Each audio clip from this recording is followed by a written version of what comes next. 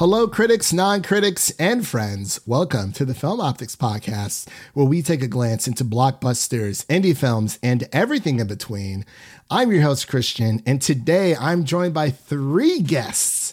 We have Leo Rydell from the Geekly Goods YouTube channel returning. We also have YouTuber Mike Thomas from the Chatter After / Collider returning. And for the first time ever, we have Elliot from Hakuna Chatter. He's also a YouTuber. I'm just surrounded by YouTubers today, which is a lot of fun, honestly. I have a lot of YouTube friends on the film Twitter space. And today we're going to be continuing our journey across the four nations as we revisit, break down, and review our beloved show. The most beloved show out there, I personally feel. Nickelodeon's Avatar: The Last Airbender, Book 2, Earth, aka The Pinnacle, the best season out there when it comes to this entire show, even though we love each season dearly. And before we begin today's episode, you can listen to our podcast on podcast platforms around the internet. That includes Apple Podcasts, Spotify, Google Podcasts, and more. And if you are a new or seasoned listener to the show, we would love to hear from you guys. Follow us on Instagram and follow us on Twitter at FilmOptics. That is optics with an X. Or you can email us at filmoptics@gmail.com for any movie-related questions. So, gentlemen, I guess I'll start with Elliot, the guest of honor here. His first time being here on the podcast. How's your week been, man? How have you been doing? Hello, everybody. I am very good. I'm in a very nice, blessed time at the moment. I am rehearsing a theatre show at the moment. We go on this week coming as of the recording of this podcast. So I'm very excited, doing some Treasure Island. And I played 10 different characters. It's stacked. There's 4 of us in the cast. So it's an energy inducing one, but it is a lot of fun. So that's kind of how my week has been. Just rehearsing this, baby. And the day of recording this podcast, I just got out from seeing Nope at the cinema as well. It's finally come out in the UK, and that was a great time. It shot straight to number 2 on my favorites list of 2022 so far. So a good week all around. Well, I think that deserves a very, very happy congratulations, man. That is amazing. Glad to have you here. Glad to hear that you're doing so well. So, Mike Beifong, how are you doing today? I'm doing incredibly well, my friend. I'm glad to be back. Glad to talk about, like you said, the pinnacle of Avatar: The Last Airbender. We might have a little disagreement with that as Leo gets into his thoughts on the matter. But you introduced Toph. You introduced the world to the Boulder, the greatest supporting character of all time. Fun times all around. The Boulder. You may be big, but you ain't bad. All right. And finally, Leo, how has your week been, buddy? Hey, good week going on here, guys. Thanks for having me again, Christian. Can't wait to talk some Avatar. It's good to see you, Elliot. And, the second best, or at least my second favorite Avatar book. I can't wait to talk about it. Toph, great character. Love getting her. The Boulder was awesome. And just looking forward to chatting about this book. It's always a good revisit. And there's great moments throughout the whole book. And like you guys were saying before the cast, every episode is great. Like every episode in this book is fantastic. So can't wait to chat about it. For sure. So before we get into our actual revisited of book 2, I wanted to ask Elliot how he was introduced to Avatar: The Last Airbender. For those who are now listening, you can actually hear Mike and Leo's introduction on our book 1 review there. But walk us through how you were introduced to the world of Avatar. Yeah, so I think I was the same as you guys. I remember listening to your book 1 episode, and I think for all of you guys, it was on Nickelodeon when it originally aired, and I was the same. Though my trajectory wasn't quite as simple as that. I think when I was watching, I actually, for some reason, I kind of didn't really clock on or didn't really schedule in when the episodes were airing. So I actually ended up missing a couple episodes here or there, and I don't think in the end I ever finished book 1 when it was originally airing. So it wasn't till a couple years later when they were all coming out on DVD And I think I'd finished school and I was working. And so I had adult money and I saw they was on DVD. So I bought all 3 box sets, book 1, 2, and 3. And I got through that so quickly. And there was just so many surprises. And, as I was sort of older, I was late teens, early 20s by then. And I was just watching this all unfold, just being like, I remember when this was just like a cheap and cheerful show and this kid was waking up in an iceberg, and now there's people going missing, there's conspiracies, there's coups, there's everything. This show is packed. There's lightning. Like, what is going on here? Like, it was, I was like, I can't believe I missed all this when I was originally watching it. And it just filled me with so much joy. And I was like, do you know what? I've got it all now. Physical media. I was like, I never have to worry about missing any of it again. And it's great. I absolutely love it. That is a fantastic introduction, man. I do agree with you because, like, book 1, everyone's introduced to this brand new world. It's all about world building, as we said in our book 1 review. And then, season 2 just takes it to a whole new level. And it's like, what is going on? Like, there's all these, there's metal bending, and it's like, what metal bending? And it only gets crazier from there. Like, that's not even like the tip of the iceberg, especially when we get into Legend of Korra as well. But yeah, for book 2, man, it's perfect. It's perfect. That's all I can say. Like we said before, every episode is a complete banger, and you can't miss out on one because you miss out on so much of what's happening with all these conspiracies, like you said, Elliot, and all these missing persons and pets as well. But ladies and gentlemen, I'm so excited to get into this. Toph Beifong is here. So guys, are you ready to dive into our review, our series revisited here of book 2 of Avatar: The Last Airbender? We ready? Yep. The boulder is ready. He's over his conflicted feelings. All right, ladies and gentlemen, we'll be right back after this introduction to Avatar: The Last Airbender, Book 2, Earth. Water. Earth. Fire. Air. Long ago, the 4 nations lived together in harmony. Then, everything changed when the Fire Nation attacked. Only the Avatar, master of all 4 elements, could stop them. But when the world needed him most, he vanished. 100 years passed and my brother and I discovered the new Avatar, an airbender named Aang.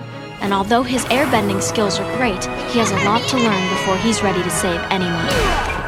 But I believe Aang can save the world. All right, ladies and gentlemen, and we are back. You just heard the again epic intro to Avatar: The Last Airbender. I was thinking about adding in like a little like clip from season 2. I'm like, you know what? We're going to keep it traditional. We're going to keep it consistent because I believe in our book 1, I also used the segue for just the intro itself. And it just never gets old. It never gets old. It's just so memorable. It's like I've memorized this entire intro. Probably one of the few intros I've ever remembered from any TV show in my entire life. But ladies and gentlemen, welcome to our Avatar: The Last Airbender Book 2 Earth breakdown. Before we get into it, just to let you guys know, we're going to be spoiling everything because this is a very old show. I believe season 2 dropped in 2006. From what I was looking up online. So, it's been a while for sure. But like I said before, all gloves are off. We're going to be talking about spoilers, everything. So if you haven't seen anything Avatar: The Last Airbender related, turn back now. Definitely go watch it. It's on Netflix. You can also stream it on Paramount Plus as well. Or if you're a physical media collector, go ahead and buy the Blu-ray. It is a great piece of media to add to your collection. So the way this is going to go down here for everyone listening, we're going to get into our rewatch thoughts, things that we might have missed along the way after our previous rewatch. I don't know how long that's been for everyone else, but we're also going to get into our standout episodes from book 2. Then we'll get into our best bending / non-bending moments. Then we'll get into final thoughts, and we'll kind of close out from there. So we're going to start this off with Elliot. So what are your initial rewatch thoughts as you were watching book 2 Earth? Just lay it all out on the table for us about your initial thoughts after this rewatch. Yeah. It was an odd one because I rewatched without rewatching book 1. It was mainly just because of timing, and I only had enough time to squeeze in book 2. And the initial thoughts, even though it took me a couple episodes to properly sort of get my bearings again, I was so much more emotionally invested this time around. I don't know what it was about watching it this time. Maybe it's just the current headspace I'm in or something, but it was just something so beautiful about returning to what is essentially just this nostalgic piece of great TV and great cartoon and anime. Like, I think I was just wholly invested, especially from the library onwards, because we all know what happens there. Like, I think there onwards, because the first half of the season very much follows that episodic balance that the first book follows. It's, we're hopping from town to town, place to place, going on these kooky 1-episode adventures. But then once we hit the library, that's it. That sort of subplot of having to find Appa it just kind of almost takes over, while we're still having the main plot for book 2 of we're getting to Ba Sing Se. We have then the main plot of the show, we got to stop the Fire Nation, and it just breaks itself down that little bit more, which allows us to just invest a little bit further emotionally, I feel. And I also, another thought that came out, this season is so funny. It is hilarious. Like, the jokes are wild. I don't know how many times I can watch this show and find Sokka saying, "Water Tribe." Hilarious each time. Each time. And not just that, but I mean, Cave of Two Lovers, it's gonna be in my standout episodes, and I'll talk about that more there. But when it comes to comedy, I mean, as I say, like, the first half of the show, in its episodic nature, does a great job of just leading us down a false narrative, keeping things light, keeping things airy. So then once we get to the library, we get to that mid-season, it all changes from there. Yeah, Elliot, you bring up some really good points. Balancing the humor with the seriousness, it kind of reminds me of even with Harry Potter, because, it gets that storyline gets darker and darker as each book or each movie goes on, but they're still able to capture these fun little chuckles of comedic bits throughout Harry Potter that reminds you that, hey, there is a lot of serious things going on in this world, but we're going to give you, a little like flashes of light of comedic bits here and there. And I feel like season 2 of Avatar: The Last Airbender did that perfectly, especially, I think it was the Avatar Day episode where the judge is like, "Oh, we call it justice because it's just us." I was like, yeah. Wow. It's so stupid, but it gets me every single time. It's crazy. But we'll move on here to Mike and then Leo.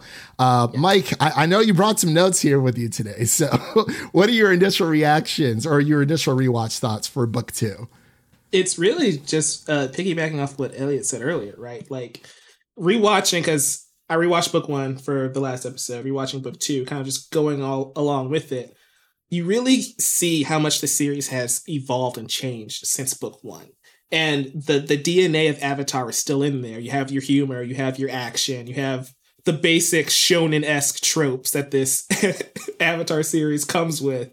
But it becomes way less episodic. It becomes more serialized, and you really start to see that when you introduce Toph, right? In like the swamp episode, it kind of leads into the Blind Bandit. And I like how once they get Toph, they go, and then Azula is just on their tail from that point on to the end of the series. And so you really start to feel the show coming into its own. You even have, I know we talked about this in the last recording, about how book 1 was really world building. Book 2 is really about the characters, like seeing Zuko's journey with Iroh, seeing him leave Iroh and having to come back to him after his injury from Azula. You start to spend more time with the characters since we already know how the world works. But even though we know how the world works, it still adds nuances to it, like the metal bending at the end of the season. So I just think it highlights the show at its best, because it's able to take everything from before and build upon it. Not necessarily changing, but growing into the next season, sophomore season. Because you look at, like Elliot was saying, you look at how episodic the first few episodes of this season are, and then it just slowly stops being that way. And then you realize, yeah, Sokka just referenced something from 2 episodes ago. That didn't happen that often in book 1. Like when they're in the desert and he mentions, you used your water on the swamp guys. It's funny, but also it's like, yeah, you guys never really referenced previous adventures. And watching it originally is how I ended up missing so much. Because if you miss an episode, you're done. It's over. Like, I know one day I came back and I'm like, where the heck is Appa? Why are we in the desert? And I'm just like, oh, that one episode I missed was detrimental to the entire season. So yeah, it growing and changing is what I really picked up on, and we can talk about specific moments in episodes a bit later. But yeah, that's what I noticed rewatching it. Okay. All right, Leo, what about you?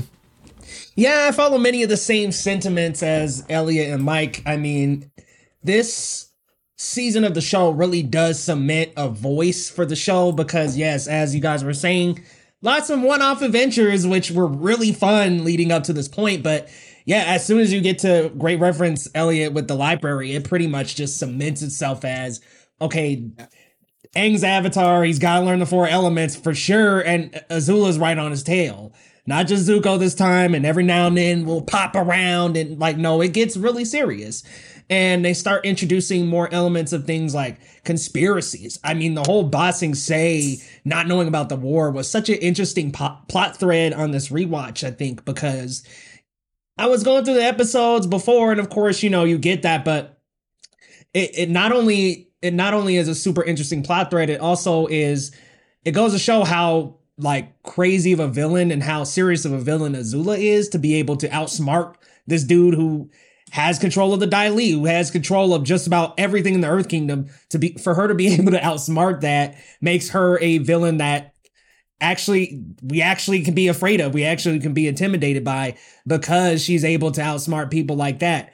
Not only that, we get close to these characters. We build a lot more on stakes from the first season, and it just feels like we're getting closer and closer to that fight, to the end, of course, to the inevitable, to the comet coming. So I love that we do take these turns into a more serious story. It comes away from the light, fun fluff and gets a lot more serious. And I also do like episodes like Zuko Alone, where we do get that perspective of people on the ground during this war, which we got a little bit of in the first book. But I think the Zuko Alone episode just illustrates just how people perceive the Fire Nation and just how much they hate them, how much the Fire Nation has seriously ruined some lives, and how there is a need for that philosophy of the Fire Nation to change. Great book. It is my second favorite, but it's still a really, really good book nonetheless.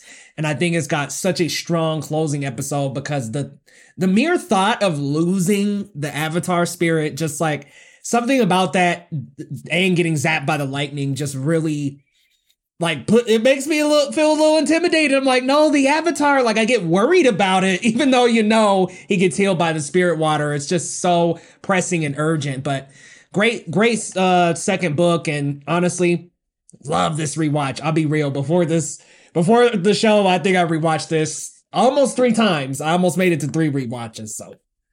Oh my gosh, that's crazy. I finished it a little bit earlier than expected, but yeah, I was like, I got to get it done by recording day, like by the 14th for sure.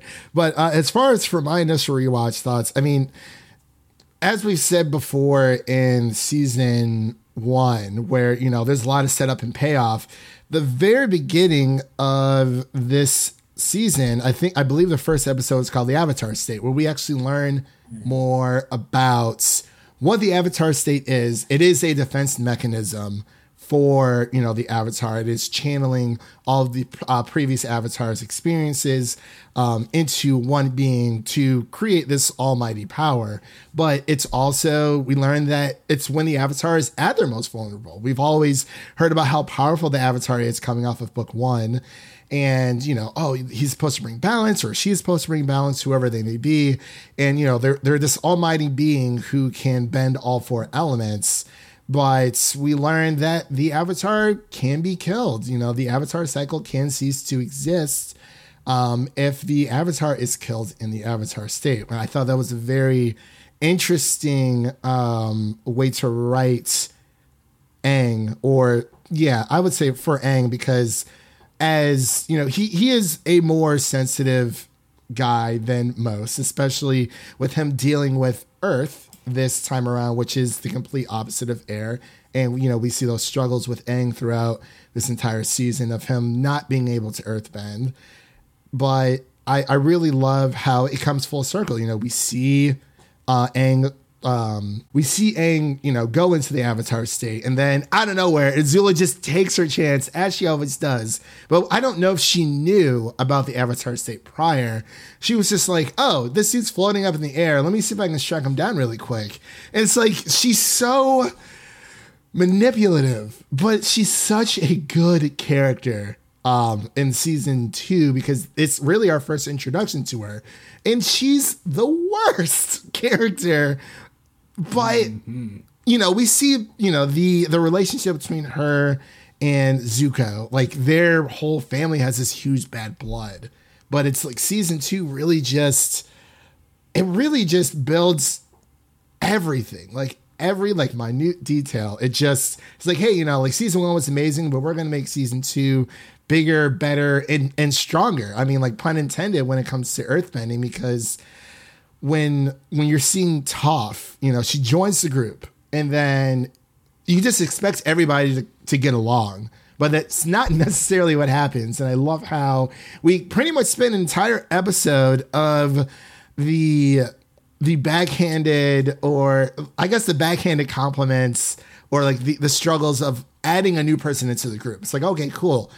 Aang has his earthbending teacher, but she's not necessarily pulling everyone else's weight. She's pulling her own weight, as she says multiple times. Toph is very independent, and she knows who she is, and she doesn't need anyone's validation, and that's why she is my favorite character next to Zuko. It's more of like a 1A, 1B type situation. I absolutely love both of them.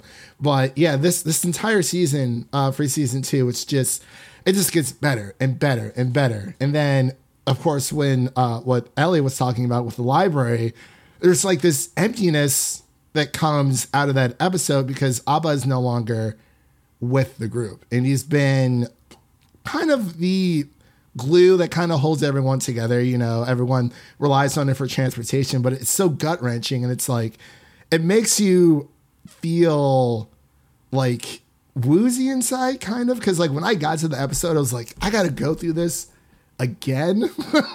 Fine, I'll do it. But it's just such everything from beginning, middle, and end. It's nonstop, adventures. And like Elliot said, for the library, it really just takes a whole different turn, because you have the subplot of trying to find Appa, which, leads them to Ba Sing Se, and then you have the Appa Alone episode, the Tales of Ba Sing Se episode. There's so much here. It really is the meat and potatoes of this entire series. Rant over. if I can remember correctly, I'm pretty sure the library was like the mid-season finale. So the show went on break after that episode. It did. Oh, yeah. It did. Yeah. I remember so that kind of serves as the tonal shift, right? It's like, okay, we're going into a new section of the story, and it's going to feel completely different. And I think that's why it stands out so much. It's like a standout this season. Well, it's a great cliffhanger. Even if you wait in a week or you wait in 6 months, it's a horrible wait. It's a horrible wait. Amen, bro. It is, man. I mean, it's Appa, he's, like I said, he's their transportation guy, but it's like he's more than that. He's more than that. He's Aang's last connection to his life 100 years ago. It's the last. He's his other best friend. He's seen the bones of in book one. Like, it's crazy that what he has to face. And when you rewatch that episode, the moment Aang lands on the ground, Katara and Sokka are like, "We've made it out. We're safe." Blah blah blah. Aang knows from the moment he's landed something is not right. They have that connection. Here's one thing in the swamp episode when Aang puts his hand on the vines and he feels the connection to Appa. Like, it carries over. I think that because I was as I was watching this rewatch, I was like, oh, there's no real payoff for Aang sensing Appa and Momo through the vines. We don't see that later in a similar way that Korra does when she finds Prince Wu. But, I think maybe that is the payoff. I think maybe I've just in this moment thought of it, that payoff is that as soon as he lands back in the desert out the library, it's instant. He knows instantly something is wrong. He's not even stopping to celebrate surviving Wan Shi Tong. Something's not right. I'd also say, sorry. No, you're good. You're good. No, I was just going to say, talking about that payoff, Elliot, I think part of it is also when Guru Patik finds Appa, right? And he's able to use his connection to find Aang. Sure. Mm-hmm. So I think that's a smaller payoff. But I really like how you pointed out in Korra, how it connects that way too, which is why the writing in this entire franchise is so strong. Yeah. But we'll get to Korra. Leo, we'll get to Korra one day. Yeah, we sure will. Bring me back. The second two seasons are great. I need to sit down with Leo when we talk book 2 spirits because I can't wait. Look, I will be here for 3 and 4, but y'all can go ahead and talk about book 1 and 2. There's something else I noticed in this season that I think doesn't get brought up enough.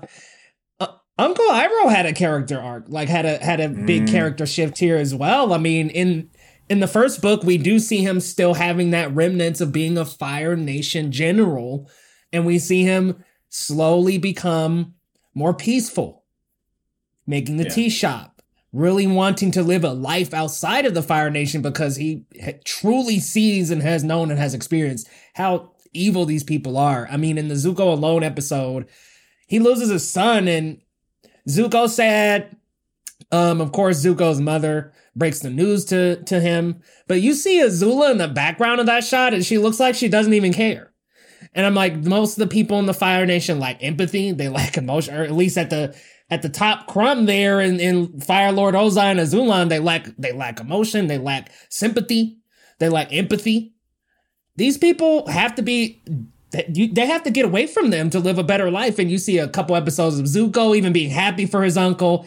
He finally made an ascension away from that life as a conqueror in this book. And it's something that we get little nuggets of here and there, but I feel like they don't talk about it a lot.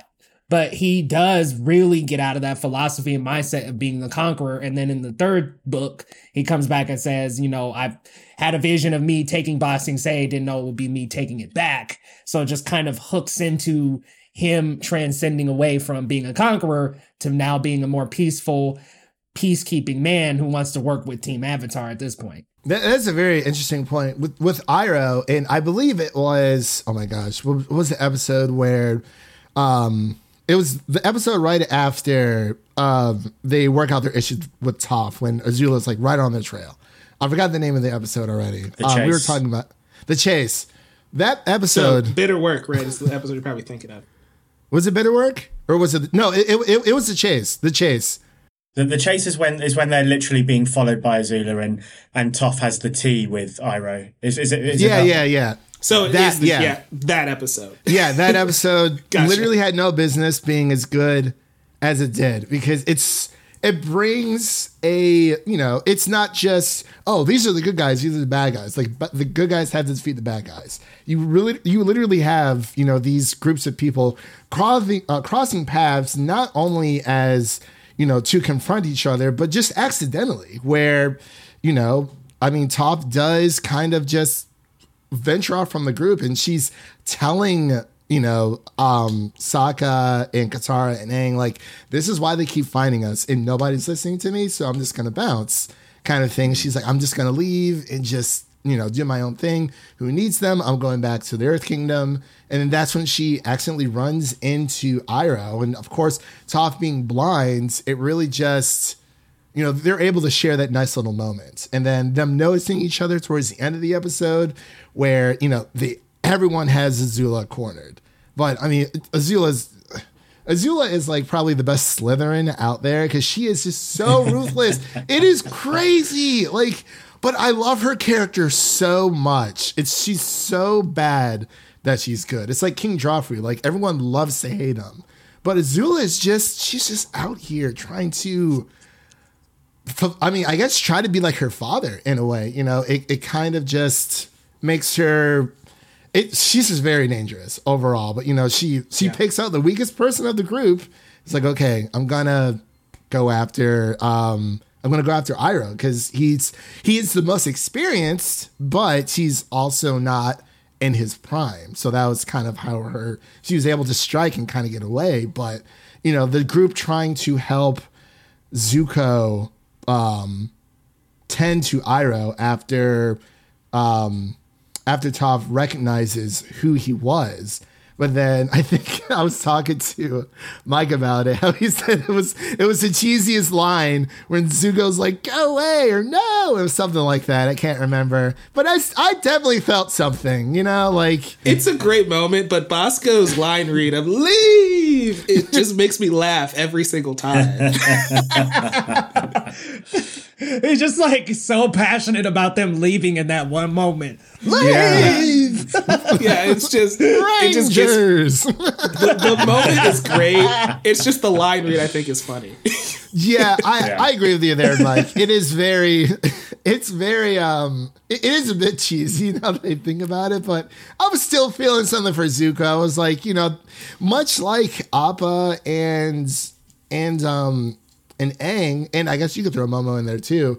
I mean, Iroh really is the only family that Zuko has left. And it's like, obviously, Zuko takes Iroh for granted a lot, but it's like he would be very lost without him. And we kind of see that in Zuko alone, where, he's having these flashbacks. Like I said, this family is horrible. At least 2 out of the 4 family members here are terrible people. And it's like they have no reason to be this cruel, this vile.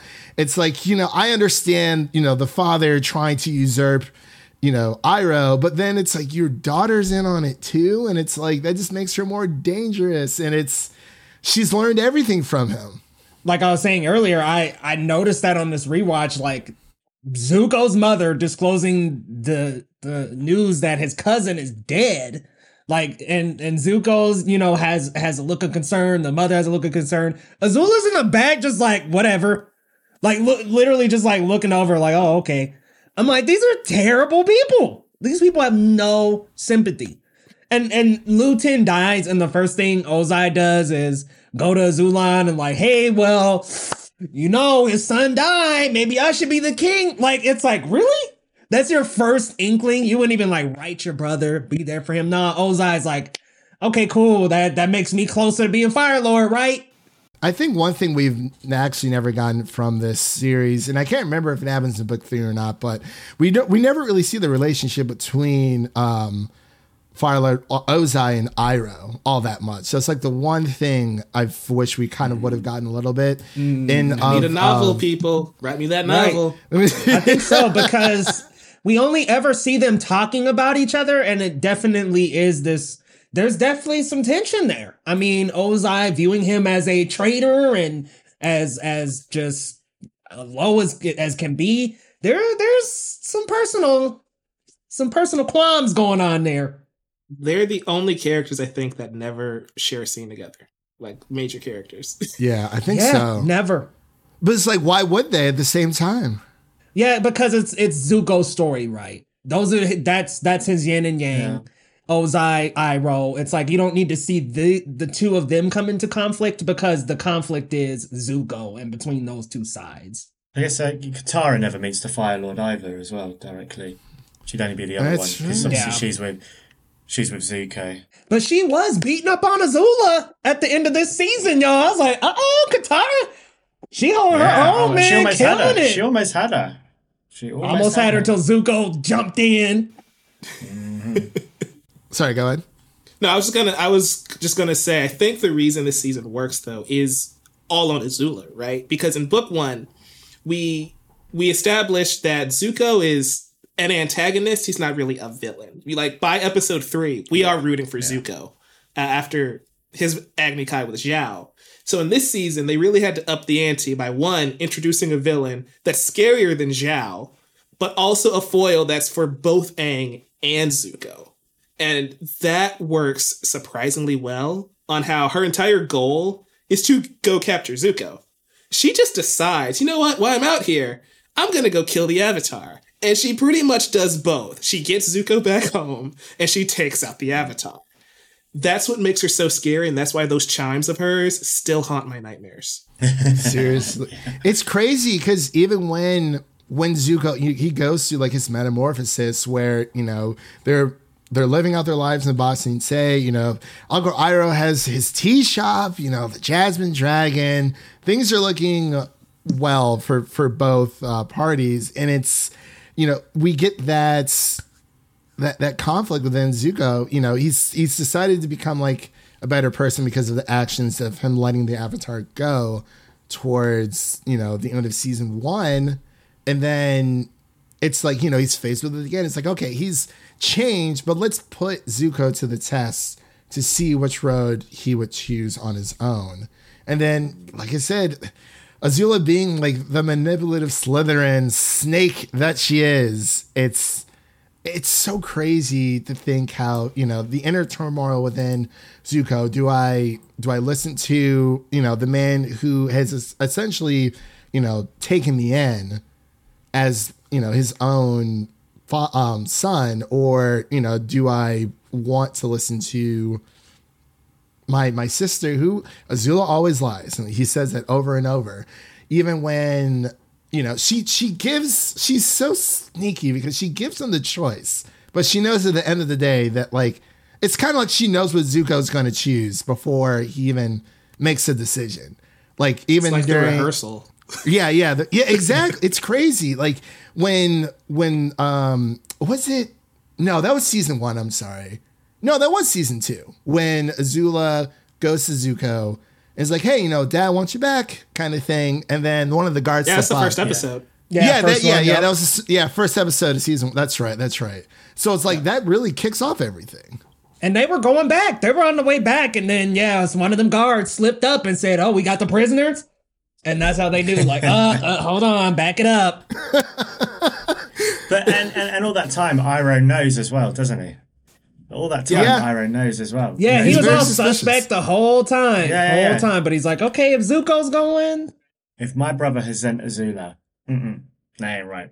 Something ain't right. That guard got choked. That guard got tore up after that. Yeah. It would have been more believable, I feel if Fire Lord Ozai actually came himself instead of having at least for Zuko's sake. I kind of liked I liked Azula because I liked Fire Lord Ozai for most of the series being this ominous figure that we don't know about. I like that. I'll keep him as this overarching big evil that we barely know about until the 3rd book. I like that. Yeah. Oh no, absolutely. Yeah, I was just thinking of other ways it could have played out, but it's it's just so. When do we first actually see Ozai? See book 3. It's in the Awakening, right? Book 3, yeah. Yeah, the Awakening. Yeah. Mm-hmm. Yeah, but what Mike was saying before, it's it's just with Azula, she decides to go after the Avatar just for no reason at all. I'm just wow. For giggles, because she knows she could. She knows she could beat the Avatar, so. And it's, and it's my brother's chasing the Avatar, so I might as well just kill 2 birds with 1 stone. And it's I guess that's one way to please your father. It's the same with Zhao in book 1, isn't it? He's just there as part of the war effort, but as soon as he cottons on to the fact that, it's the Avatar you're going after. Well, no, sorry, mate. I've got the weight of the Fire Navy behind me. See you later. Yeah, I guess that's why Azula is such a great villain, though, right? Because she pretty much has the same resources Zuko had. 2 or 3 people are with her, one ship. That's it. And she's able to not only track both of them, but succeed by the end of the season. It's what makes her so intimidating. And guys, we've been talking for so long. We haven't even mentioned May and Ty Lee. Yeah, I was just about to bring them up. Yeah, like her small elite team, May and Ty Lee, just taking down the Earth Kingdom all together. And it's like, what? This is crazy. I still want to see that Azula Suki battle. Like, can we get that? They just want to cut out of that, man. Cut right out when it looked like it was getting good. We'll get it when we get Lemillion versus Overhaul. I'm not very far into it, but I know who both those characters are. So, but yeah, to touch on, the small elite with May and Ty Lee, we see that obviously Azula knows that she needs help, but she manipulates Ty Lee. And then May's just like, yeah, I'll come with you. I have nothing else better to do. Like, I've been sitting here at Omashu, just, with my family, not doing much. So she kind of just goes along with it. But it is very scary how a small like strike team like that can really take down an entire kingdom. Maybe not overnight, but within a reasonable amount of time, where they pose as the Kyoshi warriors, and the king just doesn't really know what's going on of Ba Sing Se. And he don't know nothing. They got him psyched into not even thinking there's a war going on. Yeah, I mean, he's saying he's never been out of the inner walls. Like, he's never been out of the inner walls at all. Never left the palace. Palace, yeah, that's right. Yeah. It was palace. You're just like, dude, what are you running? Running around with that bear all day. I guess him and Bosco be learning circus tricks. Wait, what are you doing? Do you mean? Sorry, do you say bear? Don't you mean platypus bear? They were like, wait, isn't it like a crossover animal bear? Yeah. Ba Sing Se is so weird. I love how they just threw that in there, because the entire series, there's this crossover with animals, and they're like, oh, he has a bear. Yeah. It's like a platypus bear? No. And then they say something else. He's like, no, just a bear. And then Top's like, this place is weird. I love, like Elliot said at the top of the show, the humor in this season is so on point. Like, one of my favorite moments is in the Blind Bandit episode, and Toph just says, do people want to see 2 little girls fighting out here? And it's just like, oh, that might be the sickest burn in the entire season. The pebble.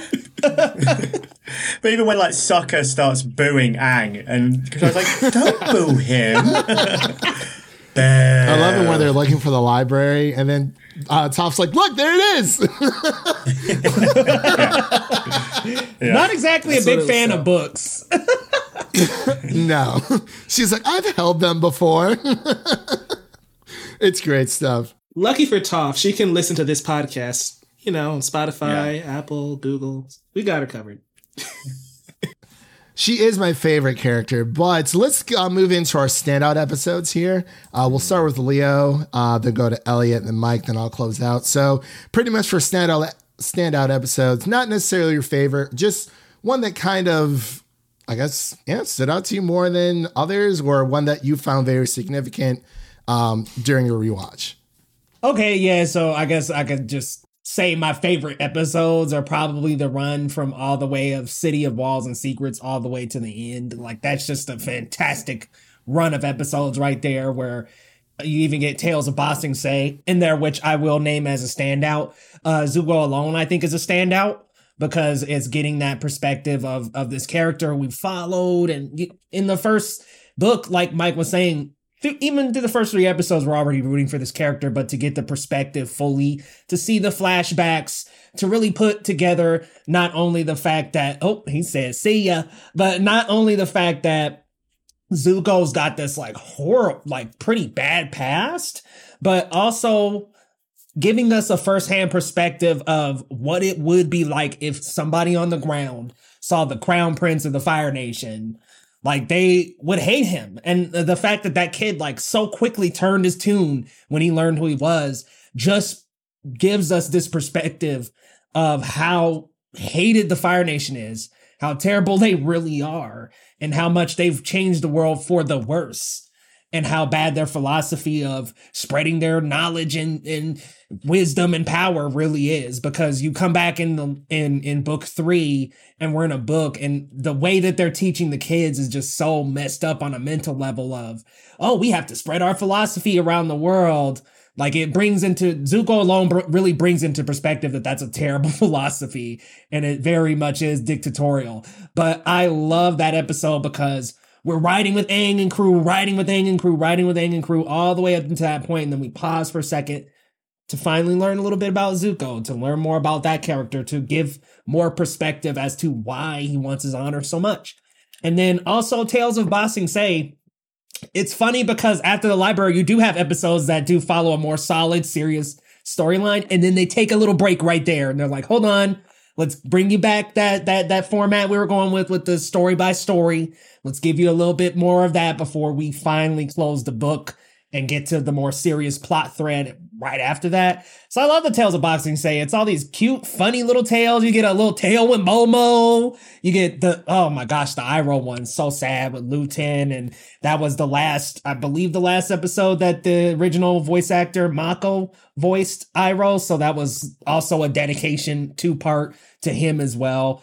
Very, very just heart-wrenching episode when he's singing the song, the Soldier Boy song at the end of that episode. So touching. So I can't say those two are my favorite, because my favorite is definitely the Crossroads of Destiny and the Guru. But I can say that those are standout episodes to me for those reasons. Okay, definitely. Elliot, what about you? Your standout episodes of season 2? Yeah, so similar to Leo, I've always had like what my favorite episode in season 2 was, but then also similar to you, Christian, like just across the board, this whole book is perfection. My standout has always been the desert. I absolutely just love seeing Aang just broken, and it sounds kind of sad to say, but we just get a side of Aang that we haven't seen. We never really see again fully. We see him go through spouts of anger and whatnot, but I think this episode we really just see what it's like for him to lose. Appa is everything to him. As I said at the top of the show, Appa is his last connection to his life 100 years ago, and so to lose him, it's a big blow. And just to see the emotions that Aang goes through, from being completely despondent to shouting out to, killing that vulture wasp. Let's be real, that thing's not surviving that strike. Like, there's no way. He was a different guy throughout that episode, and it culminates into his avatar state at the end. And I just love that moment with Katara just bringing him back down and comforting him and helping him through that. I think it really speaks to their relationship and their friendship. I think she was the only person that could do that. She was the person that discovered him, and the first face he saw after 100 years. There's that imprint that only she could comfort him in that moment. So it's a fantastic episode. And in the same sort of vein, it's why Crossroads of Destiny's always been up there as well, because the good guys lose. And I love when good guys lose, because it creates stakes in the world. It says that actually it's not always going to be all right. It's why in the MCU, Civil War is one of my favorite films, because it's good guys versus good guys. Like it shows that difference in that in opinion and morality. And in this case, it just shows that, we're not always going to win. We're not always going to go into the Avatar state, connect to an ocean spirit and become a big blue kaiju. No, this time we're going to lose, unfortunately. And then in particular with this rewatch, the standout episode for me was Lake Laogai. I think it's a great episode. We uncover the full plot of what Long Feng's been doing. We get to fight alongside Jet and the Freedom Fighters again, which is really fun. Zuko has a big moment in this episode, which I'll talk about a bit later. And we get Appa back. Essentially, we've gone through those episodes with him. It's been, in the universe, it's been over a month without him. I think we just have the episode, Appa's Lost Days, just before as well. And now he's back, and it's just such a beautiful moment. And the fact that, we zoom in on Aang at that moment, just hugging Appa, it's why I love the desert. And then we get that connection, that payoff later in Lake Laogai. It's brilliant. Yeah, I definitely agree with you there. And Mike, what about you? Your standout episodes for season 2? I just want to point out how absurd it is that you want me to narrow down one episode. I'm sorry, bro. I know. Literally every single episode is perfection in my eyes. And I'm like, you know what? I just thought it'd be fun. But yeah, it's so hard. It is so difficult with season 2. It is. It is. Luckily, Elliot and Leo took some of my favorite episodes, so they covered those beautifully. One that stands out to me is Bitter Work. It's coming off of the heels of The Chase, which I feel like is one of the most intense episodes of the series anyway, so that's automatically up there. But I love how in Bitter Work we see we kind of return to what we did in The Storm. We have that duality, that dichotomy between Aang and Zuko. Aang is trying to master or learn this new element that's completely different from everything he's done so far. It's his complete opposite. And Zuko, on the flip side, is trying to learn how to connect within himself, how to lightning band, how to redirect lightning. And in doing so, Zuko straight up says, this idea of balance sounds like Avatar stuff. And Iroh is explaining basically the thesis of the entire show of you need balance, you need to understand others, you need to understand these other cultures. And I think that plays really well because this is the first time I'm really following up with Zuko after Zuko Alone. And in Zuko Alone, he is discovering what the Fire Nation has done to this world, because for the last few years, he's been trying to capture the Avatar. And he's been at sea, he hasn't really been integrated in society. And so now that he is trying to broaden his understandings, and I feel like that's also great for Iroh as a character too, right? They are now discovering the damage the Fire Nation has done to the nations around them. And in doing so in Bitter Work, we see Aang basically coming to grips with his inner struggles and trying to move past it. Same with Zuko. So it's a very book one type of episode. But again, it just kind of harkens back to the thesis of the story, and that is balance. And so I love Bitter Work for that reason. The Guru, Crossroads of Destiny, those are fantastic episodes. I can probably spend 20 minutes just talking about those alone, so I won't bore you with that.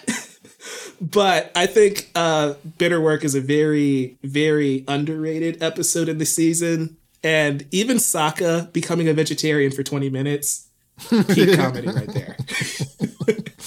Christian, before you jump in on your favourite, I just want to jump in there because I think what Bitter Work also creates with Zuko learning more about, the Avatar essentially really is what he's doing. It almost creates a nice little trilogy on its own, along with the Storm from book 1 and then the Avatar and the Fire Lord in book 3, and connecting actually the crossing of Aang and Zuko's destinies. Yeah, it's interesting. I just thought that as you were speaking. I just wanted to drop that in there. You're totally fine. Actually, because that does happen. We get a pretty big reveal in book 3. And when I was a kid, it blew my mind. I was like, what does this mean? Like, for that sure. Scene where Zuko's like, that's it? That was all of us. It's like, really? Yeah. I also just want to honorable mention. I want to just give a shout out to Elizabeth Welch Ehas. You wrote Appa's Lost Days. I'm sending you my therapy bill, okay? Because that destroyed me. To the point where on this rewatch, I skipped it. I didn't even watch that episode. I'm like, really? you are not causing emotional damage for me for like a 5th time watching that episode. Wow. Not again. Wow. I mean, I did write to you guys and tell you how it destroyed me on this rewatch, so I can understand that fully. Yeah, I'm like, nope, not doing it. Oh, man. Well, you guys have really nailed, this, like I said before, every episode is perfect. But there are so many standout episodes. I'm probably going to go with the Blind Bandit because Toph is my favorite character. Like I said, it's a 1A, 1B type situation with her and Zuko. When the Blind Bandit happens, we see this frail little girl and we're like, oh, like we notice that she's blind. And even from the setup from book 1 where, Boomy tells Aang that he needs to find a earthbending teacher that, listens to the earth, someone who's patient, someone who waits and then, reacts to their opponent's moves. And that's Toph. We really see her go full force, not even with just her metal bending this season, but even within the Blind Bandit, how she takes down like an entire just like organization of these earthbending wrestlers. And it's like, she is the real deal. And like I said before, she's super confident. She's very assuring of herself. She has no doubts and she knows who she is and she doesn't want to change. And she has a very old soul, I feel like, even though she is still a kid, but she's probably the most mature of the group between her and Katara, I would say. But, as far as for season 2, I think she's probably the most mature of the entire gang, or Aang's gang, or Team Avatar, however you want to put it. So I just the love Boomerang Squad. The Boomerang. Oh, Michael, because it has Aang in it. Oh, Michael, you just beat me. Oh, man. So close. And we also see a bit of Toph's, her home life. It's not just, oh, hi, I'm Toph. Like, I have parents. You're not going to see them. Like, no, we see how Toph's, her previous master treats her, and just how her family, her mother and her father treat her. And, they view her as this helpless person who needs tending to 24/7 for the rest of her life. And, her parents see her in action, and it's so, for a second, every single time I rewatch it, I'm like, maybe this time it'll be different.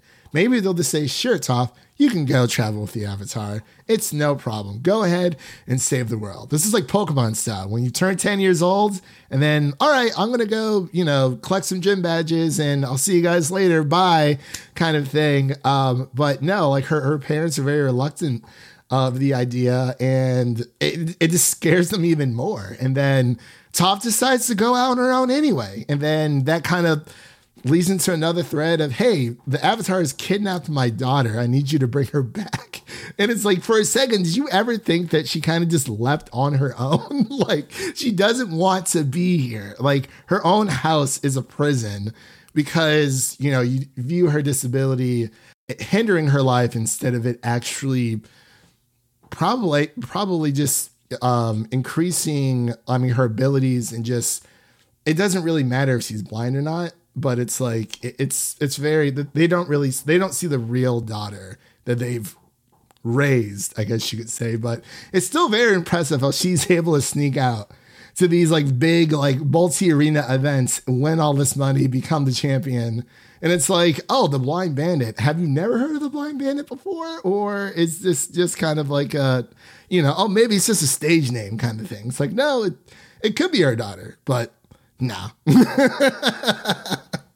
Yeah. But sorry, it's just a big tangent, but I really just love that episode so much because we get so much of Toph's home life and who she is and, what she's all about.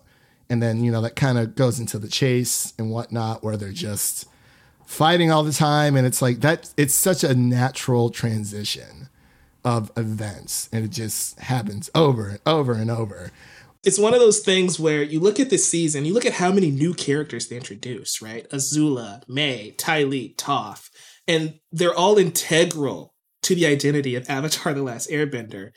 And every time I rewatch the series, I sit here and like, how did we have 20 plus episodes without these characters? Every single time. It astounds me. It does. It really does. It's phenomenal. Like, every time someone's like, hey, like, what's your favorite like TV show ever? Like, I always say Avatar, because like that is a definitive answer for me, because nothing has been able to top it. We do have the live action coming out here in a bit, so we'll see. We will see. I mean, apparently Ty Lee's supposed to be in season 1. I'm like, what is going on here? Like, my brain's like, no, that's not the way it's supposed to be. But maybe it'll be a flashback. I think Mike had mentioned that before. Yeah, we might get some Zuko flashbacks. I mean, maybe. I mean, it would make sense that they would be there. I mean, they are kind of there where, during the Zuko flashbacks, but that didn't hit until season 2. when we saw, little Ty Lee and stuff. I was like, man. Now you know how I feel for every comic book movie that comes out. It's like, okay. We're doing Civil War now. It worked. But at first, it's like, now? Really? Yeah, that is true. I mean, I felt that way during, what was it? Cowboy Bebop as well. Oh, boy. I was just like, it really just hurts my heart. Like, they canceled that show so fast. But I guess it is what it is. Too quick. It was way too quick. It was like at least 2 months after it, like everyone was so excited, and then Netflix is like, yoink. I feel like season 2 would have been really good, but I was hoping maybe, but let's move on here. I don't want to keep you guys here too long. We've been talking for a little bit over an hour. This is crazy, but let's get into our favorite bending / non-bending moments. If you have both, that's fine. If you can only think of one, that's fine too. So we'll start with one or the other. Like it could just be a favorite bending moment. It doesn't have to be a favorite bending and non-bending. But we'll start with Mike, then we'll go to Leo, and then Elliot, and then I'll close out. I'm laughing because you had the audacity to say you might only have one. And it's just like, you think I only have one each? Come on, man. There's a lot of great. Yeah. There's a lot of great ones. Like, I'm still having a hard time narrowing it down. There's one of my favorite non-bending moments has to be, and it could be considered cheating, Zuko's entire story arc this season, I feel, is great. Like, when he's yelling at that storm, begging to be struck by lightning so he can show that he's strong enough to redirect it.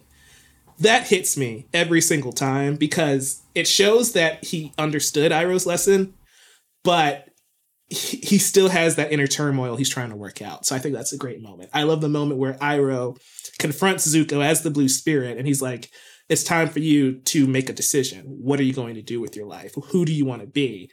That's another great non-bending moment. As far as bending moments, though, Azula shooting that lightning bolt at Aang, easily, because it changes the entire trajectory of the entire show. It's something that you don't see coming. And even now, watching the show like 5 times, I still am shook seeing it happen. And on the flip side of that, though, Katara being able to heal Aang with that spirit water that we introduced in the very first episode this season is just a great callback, because you mentioned it earlier, Christian, I believe. You said in that episode, we learned how the Avatar state works. And if you get killed in the Avatar state, it's over. In the same episode, we introduced the spirit water. I love how that's just a good bookend to this season. I even love how it mirrors the first episode where Aang opens his eyes and he sees Katara. Those are fantastic moments. And even Toph lifting the library with her bare hands is another great bending moment. I can be here all day. I'm sorry. Whoever's next, go now. All right, Leo, what are your favorite bending and non-bending moments of book 2? I mean, Mike literally stripped the board. Homie took the best bending moments of the season and the best non-bending. But another experience I did like that was non-bending, Cave of Two Lovers, because guess what? It's Aang and Katara, y'all. There ain't no Zutara. That doesn't exist. That was a little fancy we made I'm up. still on that Zutara's train, man. We not Zutara at this house. Katang all day. Yes, Elliot. Katang all day. So look, when Braving the Elements dropped their episode from MCM Comic Con, where I got to ask a question, if I feature, just listen out, okay? That's all I'm going to say. Just listen out on that one. Ooh. Okay. All right. I'm gonna have to go ahead and check that out. But before you go, Leo, I just have to ask a question right quick. Which moment in Cave of Two Lovers? Is it the secret tunnel moment? Because that's purely non-bending whatsoever. Or is it the Katang kiss lighting up the way moment? Because both are incredible, honestly. Both of me. But I just I like both moments in that episode. But in terms of bending moments, I mean, come on, Toph taking down the boulder, Toph just dominating that tournament. Great bending moments. Also them versus the Dai Li, I thought were cool displays of their bending moments. But one moment that I particularly like is when they enter into the Earth Kingdom and they're all just bending and Toph bends those stairs. That's a very cool moment just to show us how far Team Avatar has come to be able to just take down all these guys on their own. Like, they're a force to be reckoned with, and that really did show just how competent and great all of them are together. And then another non-bending moment I did like was Azula confronting Zuko and Iroh at the beginning, because it was clear that he needed to change his tune at that point. But I just love like how it kind of clipped their wings of them getting away from the Fire Nation, and it kind of pulls Zuko back in. The more he sees her, the more he's pulled back into wanting his honor in that way. So I like that too. Honestly, like Mike was saying, tons of moments through the season. I mean, yes, the moment that lots of Zutara supporters enjoy when they were in the cave, I did think that was a good moment. I didn't get any romance from it. Me personally, I was like, I don't find this to be a romantic moment, but more so just for a moment of forgiveness and empathy. But I did like that moment too, for the fact that, yeah, they begin to understand who Zuko is, more of a person. He betrays them pretty quickly, but she begins to understand that there's more layers to Zuko than they originally thought. So love that moment as well. Honestly, just packed with good moments. Okay. Elliot, what about you? Well, I thought that I was going to come in with the controversial opinion of saying Azula shooting Aang, but it's good to see that people are on the same level here. But for me, what makes it a really important moment is that it comes at the time where I think Aang fully accepts his role as the Avatar, where he is willing to let go of his earthly attachments. I think it's definitely clear that he is wanting to save people, wanting to save the world. He's on this mission from book one. But I think here is the moment where he's like, no. I am the Avatar. We're in a dire situation. The only way I can do it is by fully accepting my role and taking this place next to this great line of benders, and then he gets shot down.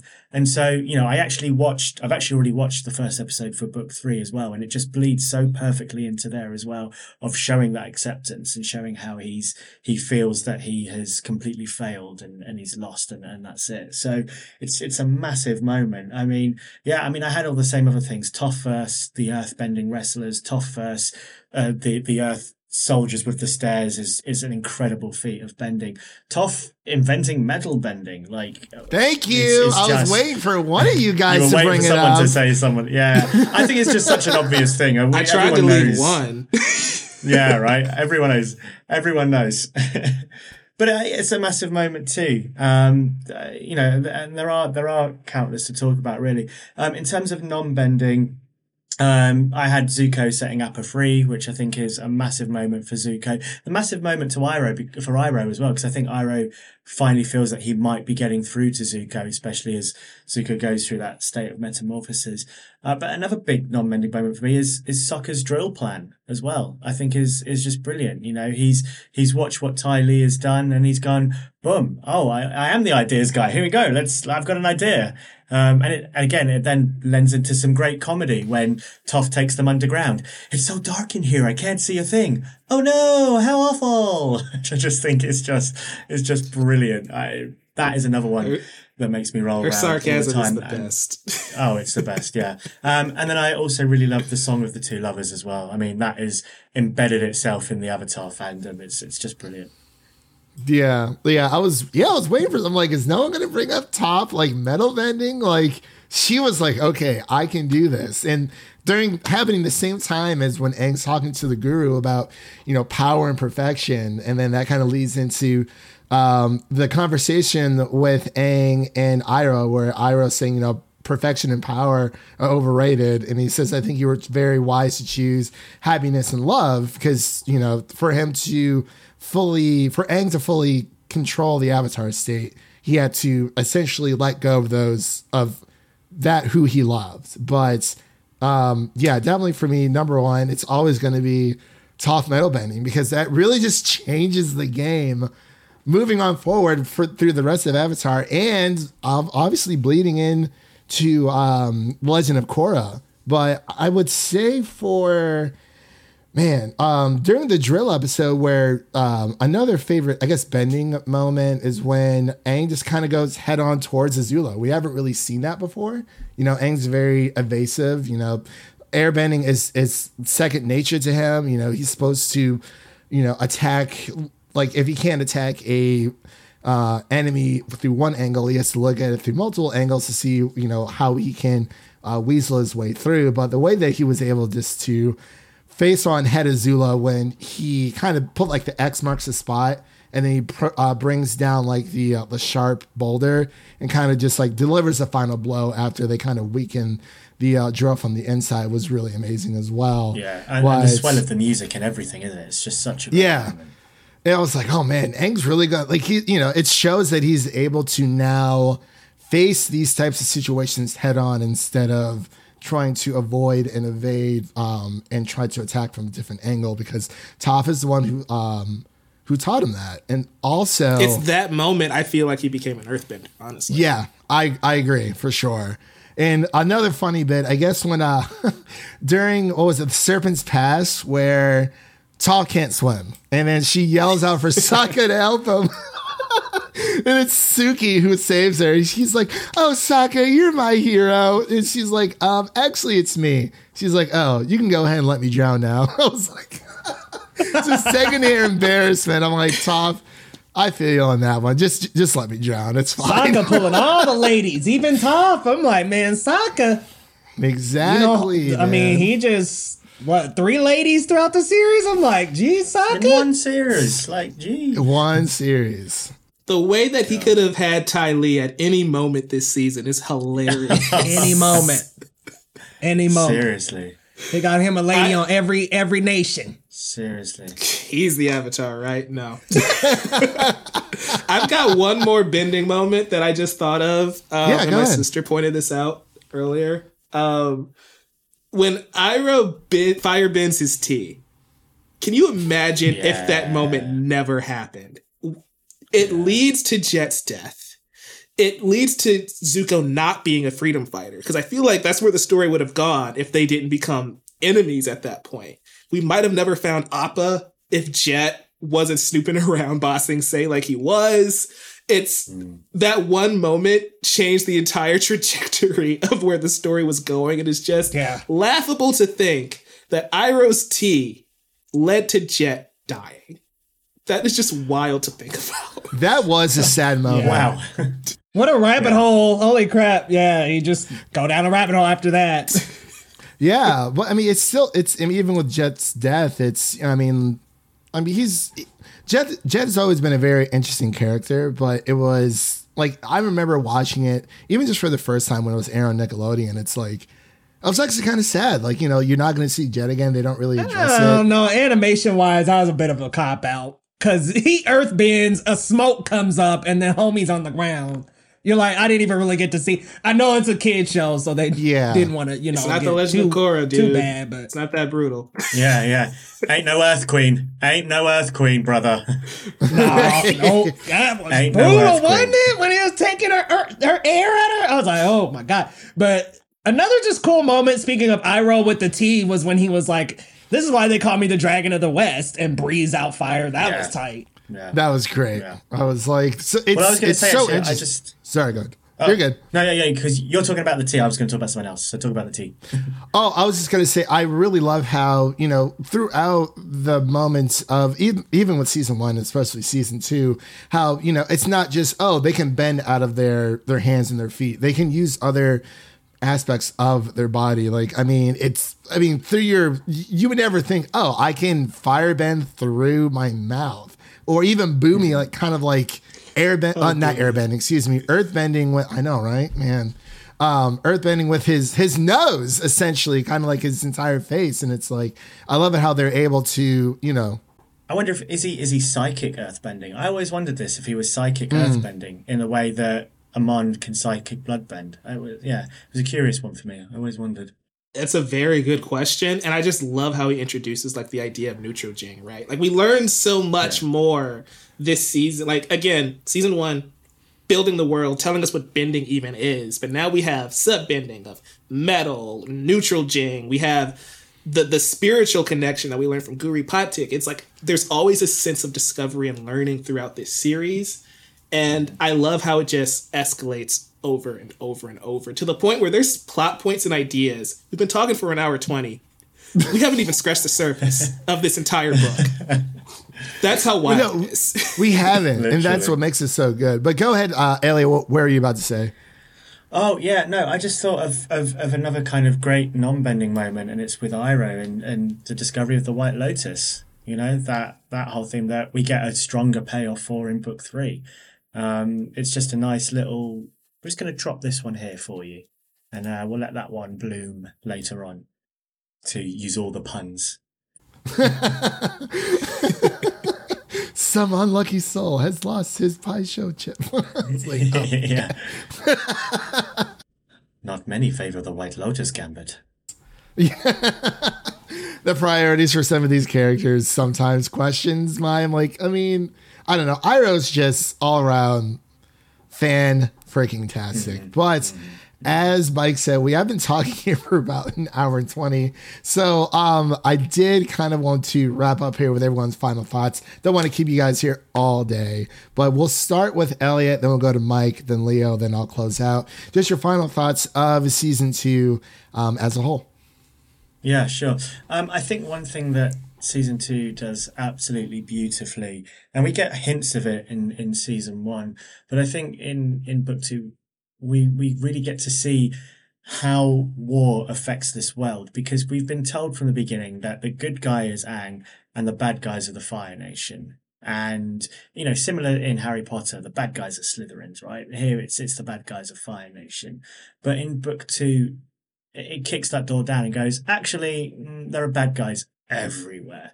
And in this case, it's, you know, if it's the soldiers in Zuko alone, the Earth soldiers in Zuko alone, if it's Long Feng and the Dai Li, it's coming, if it's the Sandbenders, you know, it's coming from everywhere. We get another evil spirit again in Wan Shi Tong, like, well, evil protecting, you can argue that one if you want.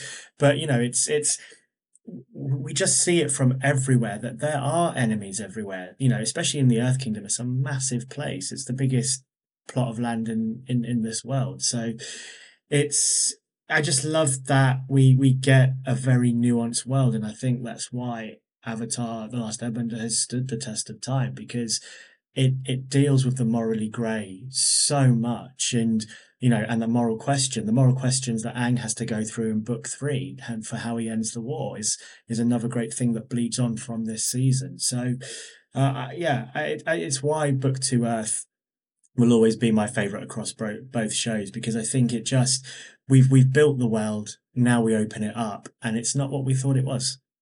That is a beautiful statement. I love that. All right, Mike, what are your closing thoughts? Tough act to follow right there. But yeah, book 2, Avatar: The Last Airbender, Earth. That's a tough one. This entire season, this entire arc for all of these characters, I think really is hinged upon the final episode, right? The Crossroad of Destiny. And that's my biggest takeaway. Like Elliot said so beautifully about how war affects the world and all these characters. I'm looking at how also they internalize their own destiny. What does it mean to be blind like Toph, and how does she overcome that? What does it mean for Zuko to go against everything he knows about himself and become a good person? Or he discovers everything he's been living has essentially been a lie. Aang finally accepting his duty as the Avatar at the worst possible moment, honestly. You have all of those ideas of destiny and purpose. And I think for me, that's what stands out the most. I think that's why this is the strongest book, because this is, you said it in our last recording, Christian, it's the meat and potatoes of the story. Zuko's entire character arc is this season, and it bleeds into book 3, but all of the context, all of the growth, all of the lessons he learns is right here in book 2. And seeing it mirror Aang, seeing it even mirror someone like Sokka, seeing how overprotective he is of Suki because of what happened to Yue, just shows that the progression and the growth and the change we see in these characters. And so, yeah, it's perfect. It's a perfect season. Everything down to the last minute detail. Details. It's perfect. Spoken like a true Homelander. Oy. For sure. Leo, what about you? What are your final thoughts? My final thoughts are, first of all, 2 tough acts to follow. Fantastically said, guys. Yeah, it progresses the story in a way that the story had not taken before. Like we had talked about earlier, it went from being a episodic, cutesy little adventure show to really tracking onto the Avatar, The Last Airbender whole series that we know, really transition these characters from the ragtag team that they were in book 1 to defenders of the world at this point. And it really did ramp up the story and take it to new heights that it had not explored before. Book 2 and 3, in my opinion, are 2 perfect seasons beginning to end. I love every single episode in both books. I think that it does a lot for the progression of these characters and just shows, it really carves out their destinies here, because in book 1, we had a lot of implications and, oh yeah, the Fire Lord, that summer's far away, whatever, we can kick our feet up.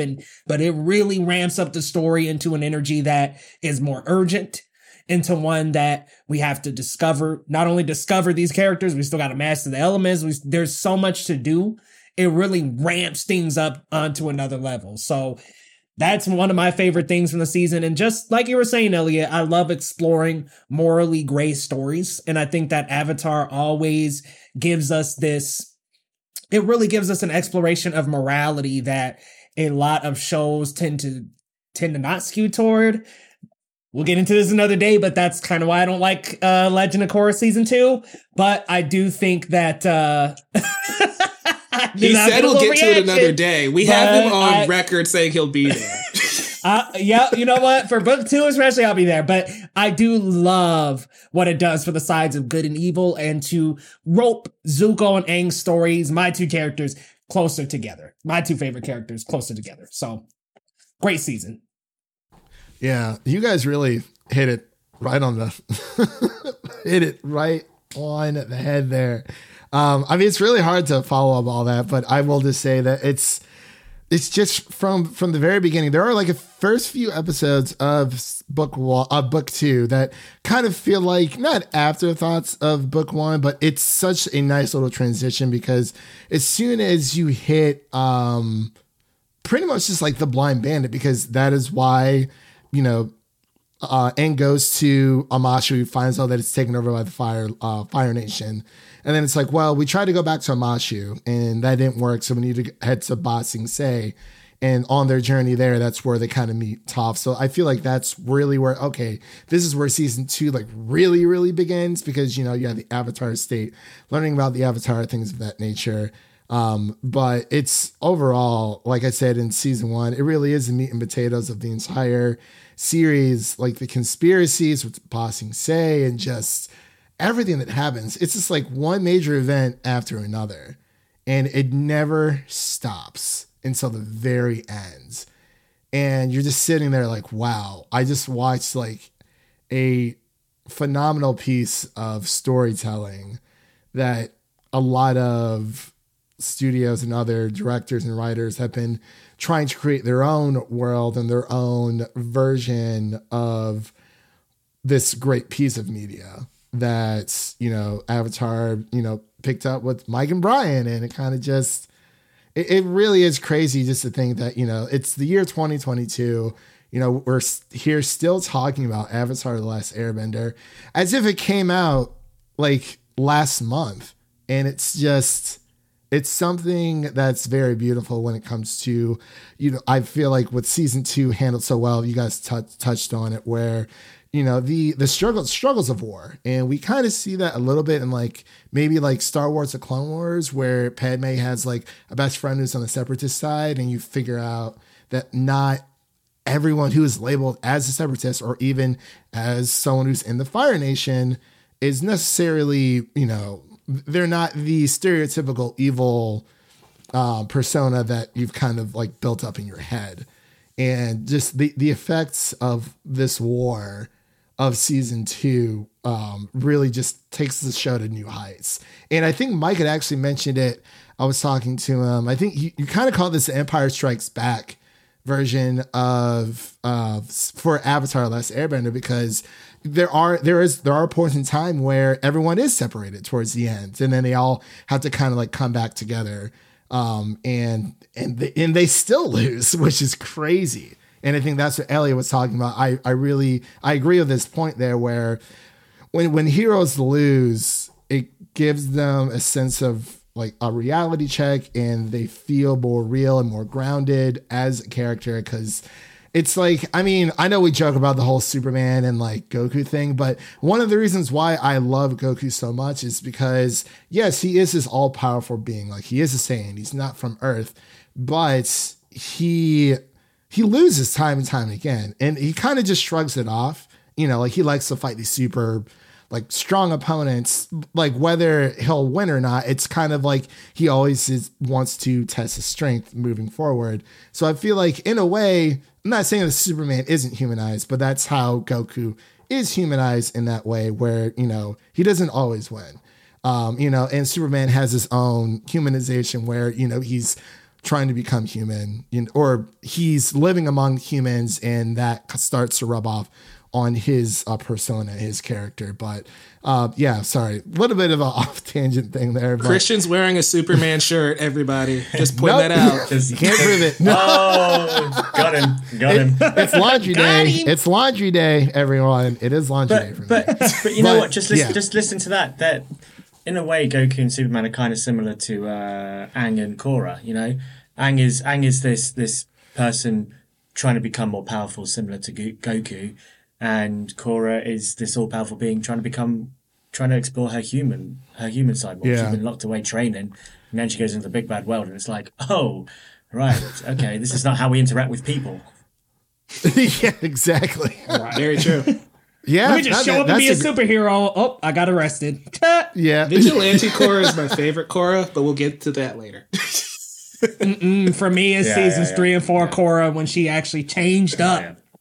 Oh man, but man, that whole show is just—it's so good. But yeah, those are just my final thoughts for season 2 of Avatar: The Last Airbender. It is perfect. Like there's very seldom, like, there's so many seasons out there of like so many TV shows, and this is just it's like one of the best things ever.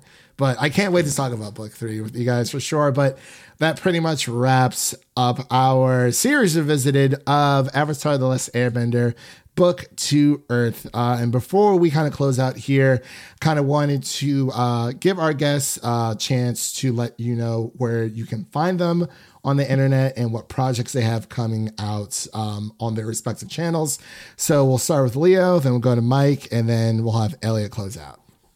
You guys can find me at Geekly Goods on all social media platforms, including YouTube, Twitter, and TikTok. If you're over on Instagram, you can find me at Leo Rydell GG. Coming up, we got Beast next week with Idris Elba. Got that review on the way. Can't wait to check that out. Got some more content too in the works, so come on over. If you're on YouTube, search up Geekly Goods. Let's talk some geek, guys. Thank you for having me on, Christian. I really appreciate it, and we'll see you next time. All right, Mike, what about you? Yeah, you can find me at Novice Cinephile on Twitter, TikTok, YouTube. You can also find me at The Chatter After. That's on the YouTube channel, but also wherever you get your podcasts, where I'm with Isaac and Brandon talking all things movies and TV. Christian, we're supposed to be doing Severance one of these days. We're going to cover that soon. Yes. Such a good show. Yeah, you can also find my written work at Geek Vibes Nation, Collider, NoviceCinephile.com. And as far as what's coming up, I have no idea. That's why you got to subscribe. Stay tuned. We'll figure that out as the day comes. Got that She-Hulk, y'all. Yeah, She-Hulk. We have Dawn of Yangchen. We got to get into that. There's a lot of Avatar stuff going on, too. Oh, yeah. Elliot, what about you? Nice. Yes, you can find me at Hakuna Matata on Twitter, on Instagram. I'm more active on Twitter out of those two, so definitely connect with me there. You'll find me on YouTube, Hakuna Matata as well. My channel is geared towards being a positive corner on the internet for diversity and representation in film and TV. So do come and check me out over there if that's something you like.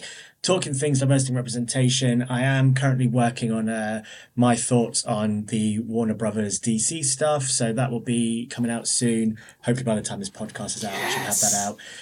Just the whole rehearsing with the show at the moment, it takes over your life, and this next week we got Tech Week. So it's coming, y'all just have to bear with. And as I said, I've just seen Nope as well, so I'll be definitely revisiting Get Out, Us and Nope and looking at this unofficial Jordan Peele trilogy of films as well. So yeah, that's Hakuna Matata. I just want to say right quick, Nope has the greatest Akira slide in the last decade. Yes. Yes. And it's in Jordan Peele's top 3. I mean, yeah.